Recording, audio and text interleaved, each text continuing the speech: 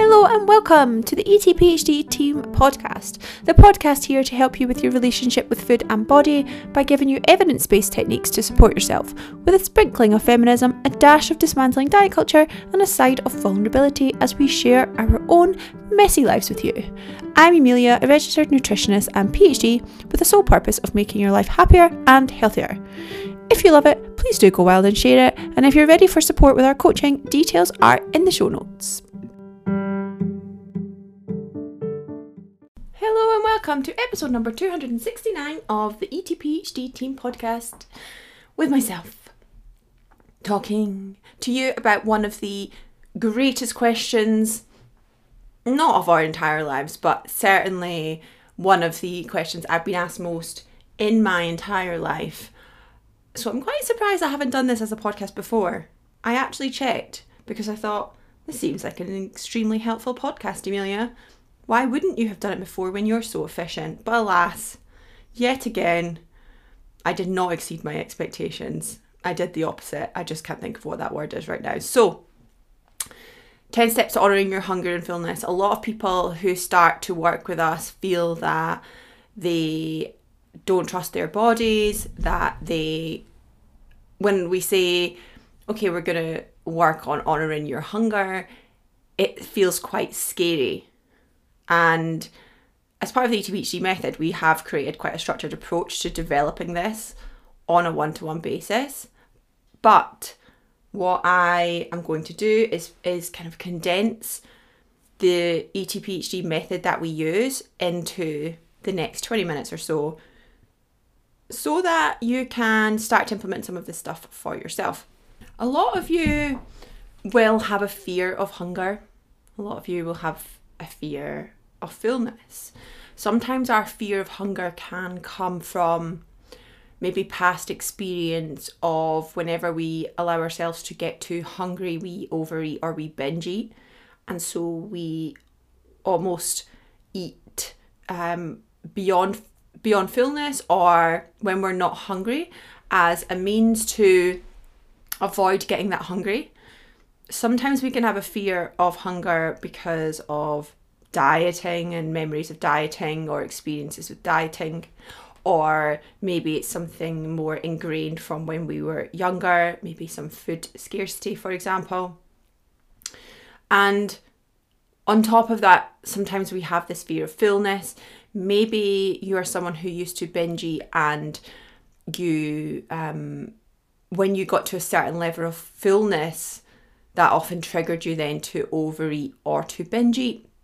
Or again, there might be something more ingrained around fullness. And it makes sense that we have this kind of lack of trust in these internal cues, diet culture and societal expectations and people pleasing. These all convince us not to honour our own hunger and fullness.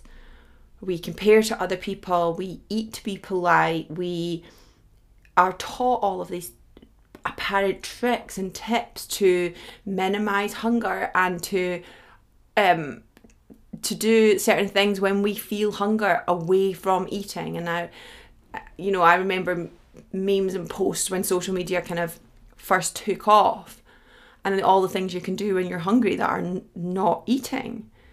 It's just ingrained in us that that hunger is almost a bad thing, and a lot of you feel guilty when your hunger fluctuates, feel guilty when you eat to fullness, and so you don't want to do it. But in order to have that quote unquote healthy relationship with food, it is imperative that you learn to honour your hunger and fullness. We know that people who honour their hunger and fullness and eat in this more of an intuitive way tend to experience lower disordered eating scores and more positive body image. So learning to trust yourself, learning to honour your hunger and fullness is really, really important. Some of you listen to this will say, well, I'm just a foodie, so I can never just stop at one. You can, and you're not just a foodie. I am a foodie. Many of the coaches on the team are foodies. Many of the people that you see in your space are foodies. And from personal experience, I didn't used to be able to just stop at one. You can, and deciding that you are a foodie and you can just never stop at one is one of the reasons why you can't just stop at one. So hopefully this episode, in fact, I know this episode is going to challenge your narrative around this. And if you put these things into place, which I urge you to do, so take notes in your phone, in your journal, wherever you want to take notes and action these things. You can listen to it all you want, but if you're not going to action it, then it's kind of pointless. The most important thing to do first is to start eating regularly for some time. Many of you will be in a phase where you've been doing this for a while, and that is great. But some of you will be overeating or binge eating. And one of the fundamental things when you're in this situation is to start eating regularly and create this regular eating pattern first and foremost, because your hunger signals will likely be dysregulated. And so honouring your hunger and fullness when you have this dysregulated hunger is not necessarily the optimal way to go. Over time, you'll begin to reduce your reliance, but most likely not eradicate these regular meal times. But for now, eating regularly to establish this quote-unquote baseline is really, really important. Incorporating all macronutrients into each meal, having probably 3 meals, 2 to 3 snacks a day, eating every 3 to 4 hours-ish. Super important. And I know some of you are listening to this thinking, I'll just skip that step. Don't skip that step. Don't skip that step. Number 2, regulate yourself before you eat. This will look like potentially some breath work, some grounding tools. Maybe you will do some breath work with longer exhales. What longer exhales relative to inhales allows us to do is that it causes the vagus nerve to send a signal to your brain, which activates the parasympathetic nervous system, which is responsible for rest and digest. This supports digestion because, like I said, this parasympathetic nervous system kind of controls our digestive tract. And so this type of breathing helps to not only activate that parasympathetic nervous system, but also helps to ease the sympathetic nervous system, which is responsible for that fight, flight, or freeze response. So when you're doing this kind of self-regulation, it only has to take a minute. But when you're doing this type of self-regulation before you eat, this is really helpful to center you, to bring you to this present moment, to reduce any stress response, which is really important if you are having a really stressful day, or you've just finished training, or you've just put the kids to bed and you are maybe you've got that slightly heightened response, that slightly heightened arousal. For optimal digestion, to help reconnect with your body, reduce activation of certain parts of our brain that are responsible for interoceptive awareness, responsible for kind of recognizing these hunger and fullness cues. In order for that to happen, we need to bring down that fight or flight response just a little bit. So regulating yourself is really important. Number 3, start to get curious about your own physical hunger cues. What does your stomach feel like when it's hungry? What do your energy levels feel like when you're hungry? What's your mood like? What's your concentration like? Here you can use the hunger scale, and you could do this throughout the day. So this is something that we will use with our clients. Rate your hunger at different times throughout the day from 1 to 10. Some people use a hunger scale in like alternate ways. Some people will say like 10's really hungry, some will say 10's really full. I say rate your hunger for different points throughout the day. 1 being not hungry at all, 10 being very hungry. It doesn't really matter as long as you're consistent with this. And maybe you do this before meals, regularly throughout the day. It doesn't matter as long as you're doing it, you keep checking in with yourself.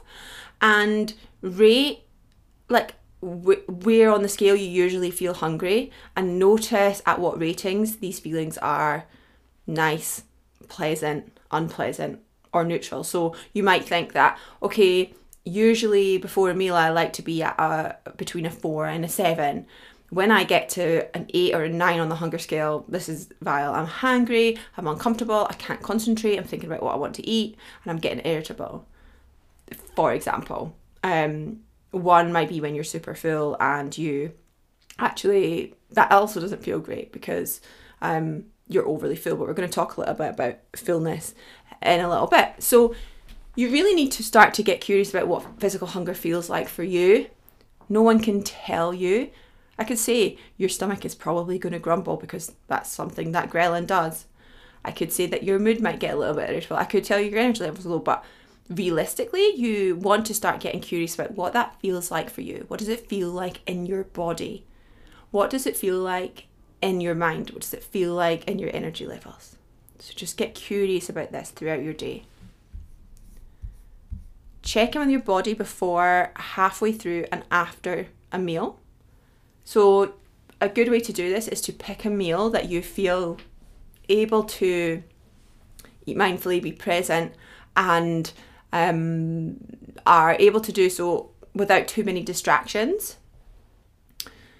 And so you can use your hunger scale here before you start to eat your meal and think, okay, where am I on the hunger scale, on a scale of 1 to 10? Or you might just say, okay, how does my hunger feel in my body right now? And then halfway-ish through your meal, put your cutlery down, pause, and ask yourself, how does this feel in my body? How hungry do I feel? Remember, it takes time for digestion. So you are going to have to eat mindfully, which is the next point. But coming back to this, take your time with this. Halfway through, ask yourself, how does this feel in my body? Am I still enjoying this food? Remove this obligation that you have to finish your plate. And here, at this point, check in with stomach fullness or body fullness. What does this feel like to you? Can you notice any changes in the pressure in your stomach? Can you notice any feelings of constriction, of digestion? Are you still enjoying that food? And what's happened to those signs and signals of hunger that you had at the start of the meal? And again, do this after you've finished. Keep in mind that the hungrier you are when you start eating, the higher your fullness number is likely to be when you stop.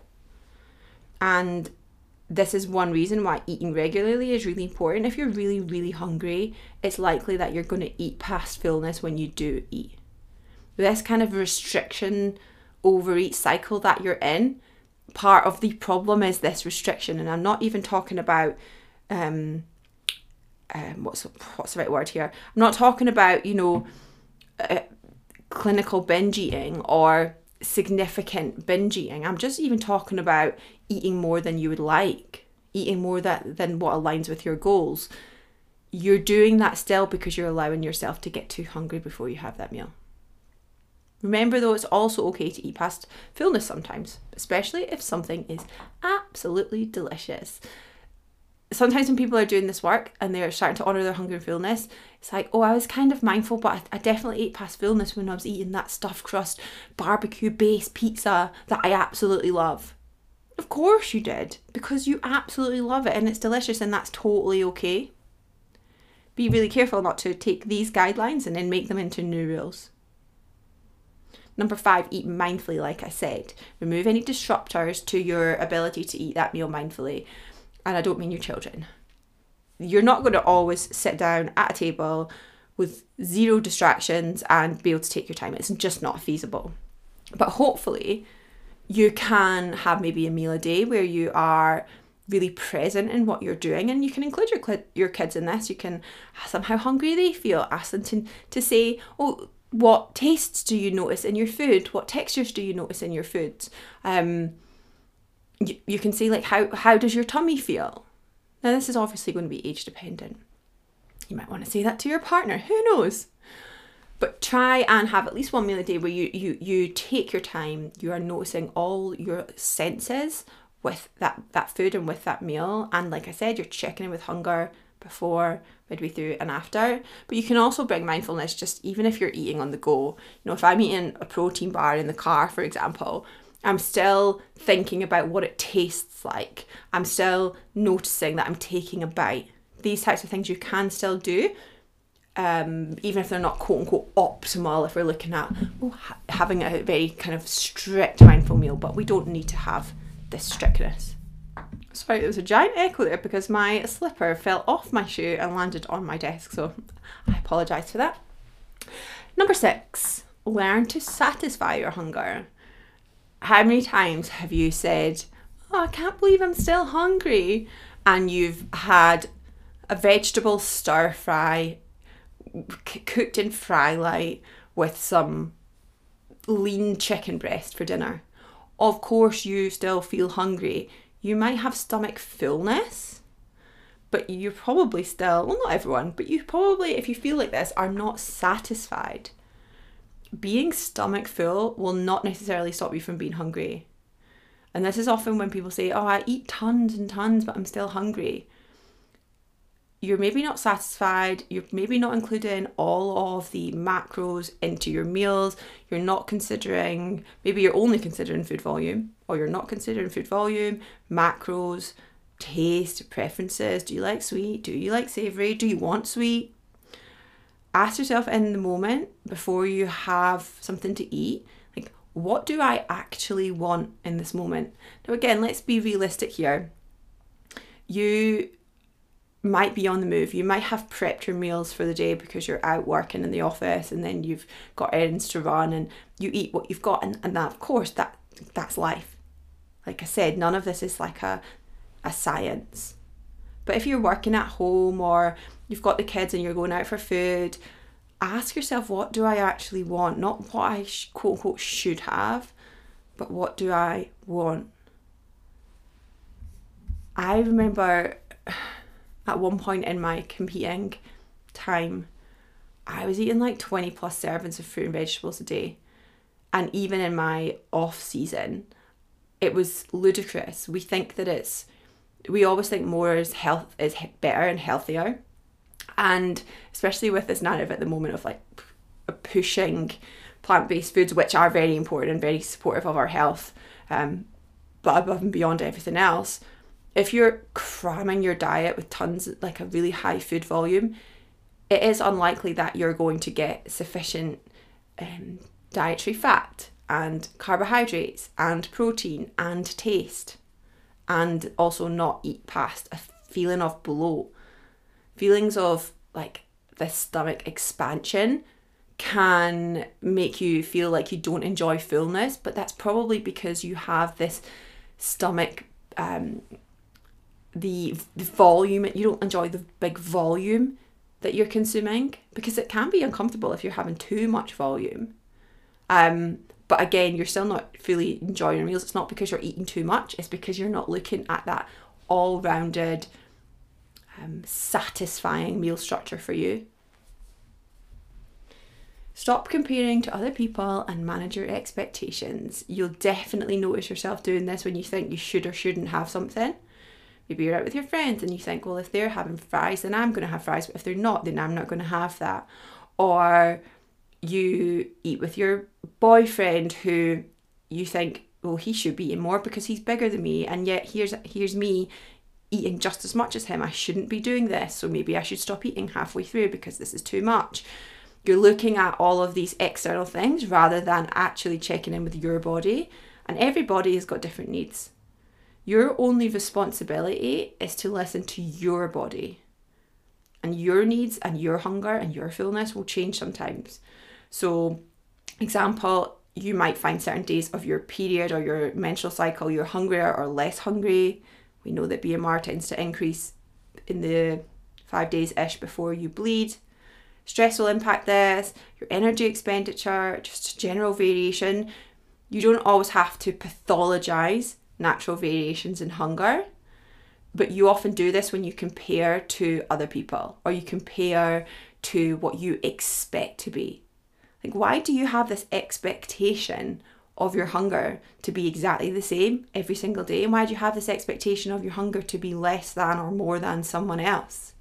Or it might be that you expect it to look like roughly this many 1,000 calories because that's how many calories you think that you should have. All of these expectations and comparisons are leaving you to question your hunger and fullness or not even listen to your hunger and fullness. So stop asking, why am I so hungry? because you don't always need a reason for this normal, natural fluctuation in your hunger. The problem is in the questioning of it and the pathologizing of it rather than the actual hunger itself. Number 8, learn to say no. It's not rude to say you're full. It's not rude. Think about all of the times that you've said yes because you think it's being polite. It's not rude to say to somebody, that was absolutely delicious, thank you so much, I'm so full.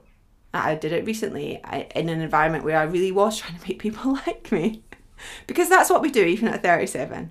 And someone had cooked a meal for me, and she'd made especially some vegetarian protein for me, which was very kind, but made so much of it. And she said, oh, you've not eaten very much. And I said, no, I'm fine, I've eaten enough. And she said, oh, have some more. And I could feel myself going, oh, maybe I should just have a little bit. No, it's not rude to say no. Shockingly, she didn't dislike me because I didn't eat any more of the vegetarian protein. It's not a reason to keep eating. There are lots of ways you can get around saying no whilst being extra polite. No, I'm full, but thank you so much. We can keep it in the fridge and I'll have it for leftovers tomorrow. No, I'm full, thank you so much. That was so good. If you're not going to eat it tomorrow because you're not vegetarian, I'll definitely take it home with me and have it tomorrow. Lots of ways around it. Learn to recognise emotional hunger as well as physical hunger. Emotional hunger might look like having cravings for certain foods. It might occur at times when you're not usually hungry or you're not objectively hungry. So, for example, you might feel hungry after you've had a large meal with all of the macronutrients mindfully, and then like half an hour later you feel hungry. That might be a sign of emotional hunger. There's obviously nothing wrong with eating for emotional hunger sometimes, and I actually did it yesterday in the car. Not in the car, I stopped at a service station and then I had my Burger King that I was craving, which I wouldn't normally crave, but I definitely was craving it. And I thought, oh, it's because I probably am a bit sad because of, nothing major, I'm a bit sad and I'm in the car and it's a long drive, I've got time to think about this. This is why I'm craving this food. But do you know what? What I was actually craving was fries. But what instead I got was a veggie burger meal, because I needed the protein, because I knew that that would be satisfying and reduce my want to then emotionally eat the chocolates that I also had in my car. A bit of emotional eating is fine, but you have to learn to recognise what this emotional hunger feels like versus what does your physical hunger feel like. Number 10, do a regular somatics practice to help you reconnect with your body. It's very difficult to honour your hunger and fullness when you don't trust your body and you don't think that you can listen to her, or you feel that she's failed you in some way, or you feel disconnected because of a regular cycle of overeating and restriction, because of dieting, because of being in a larger body than you would like, because of being in a smaller body than you would like, because of excessive control of your food, of your body. When you are in these states, it's very difficult to allow yourself to trust her. I would really recommend you listen to episode 262 with Katie if you haven't already for some example exercises, but this might look like regular yoga practice. And with yoga, I think sometimes we think it needs to be like this hour-long class. Realistically, with yoga, you're better off doing just 10 minutes throughout the week, 3 times a week or something, than you are trying to do like this massive class once a week and then making it a big deal. Meditation, body scans, mindful moments, time in nature without distractions. What we really want is to include these moments in our day where we're tapping into ourselves. And then coming back to one of the first points of having that check-in before a meal, that's a somatic practice. Coming back into your body, taking some breath, noticing how you feel in your body. So doing something like this regularly, I would ideally recommend you do it once a day at least, doing something like this. Not everything, and like I said, it can be a couple of minutes. Sometimes it's just taking deep breaths at your job. I remember I just shared a post once and it was along the lines of numbers to help heal your relationship with food, or optimal relationship with food, and I got some backlash around the excessive amount that I'd put in there.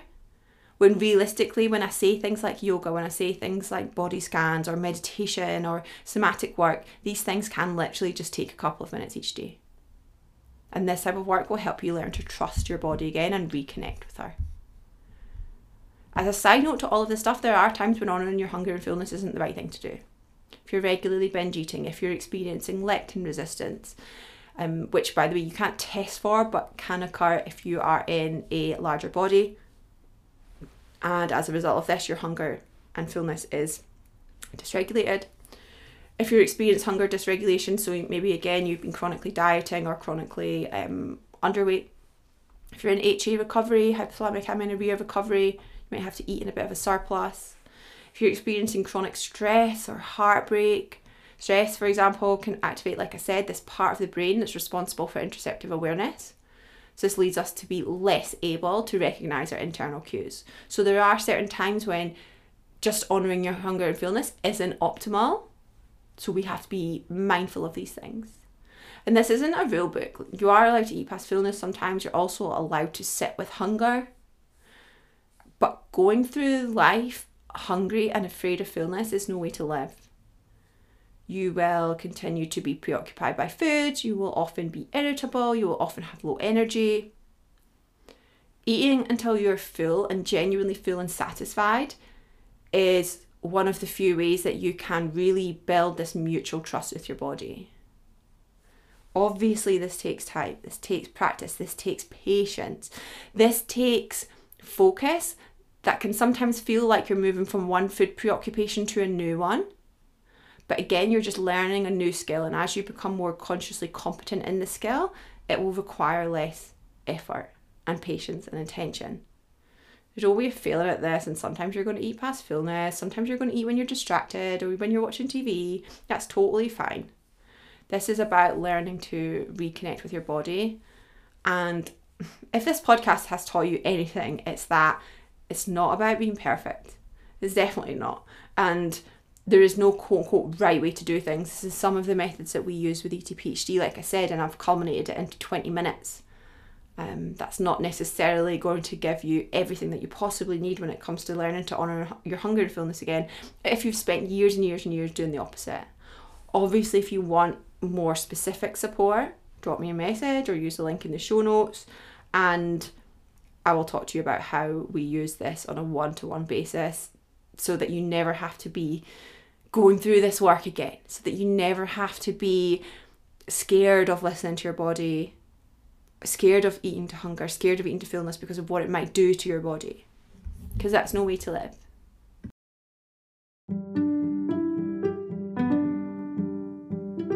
Thanks so much for listening. I hope you enjoyed it, and as always, if you did, please do feel free to like, share, subscribe and review. And if you would like to chat to me, then you can find details of my Instagram in the show notes.